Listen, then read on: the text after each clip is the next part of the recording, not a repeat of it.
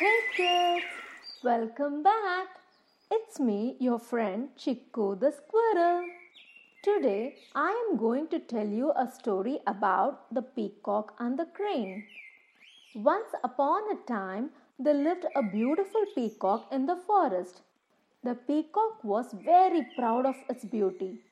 It would always flaunt its beautiful feathers and make fun of other birds. "I'm the most beautiful bird in the forest. No one can match me," said the peacock always. One day, the peacock met a crane on the bank of a lake. He said to the crane with a sneer, "Oh, pity! What a colorless bird you are! Your feathers look grey and dusty. Look at my gorgeous feathers. It is like glittering rainbow. I look so majestic, don't I?" Then the crane said, Yes, you are definitely the most beautiful. But I don't envy you at all," said the crane.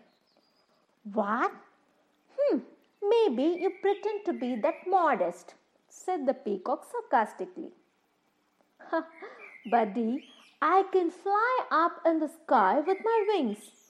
I travel around the world and go wherever I want. But can you? No, hardly. You can just fly to the treetop and just wander over the ground.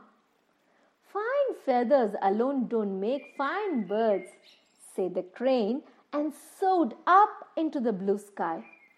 The peacock was ashamed and watched the crane flying majestically.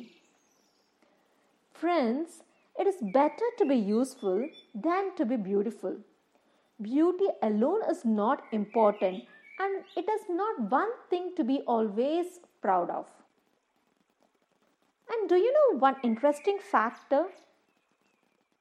The male only have those beautiful feathers, not the females.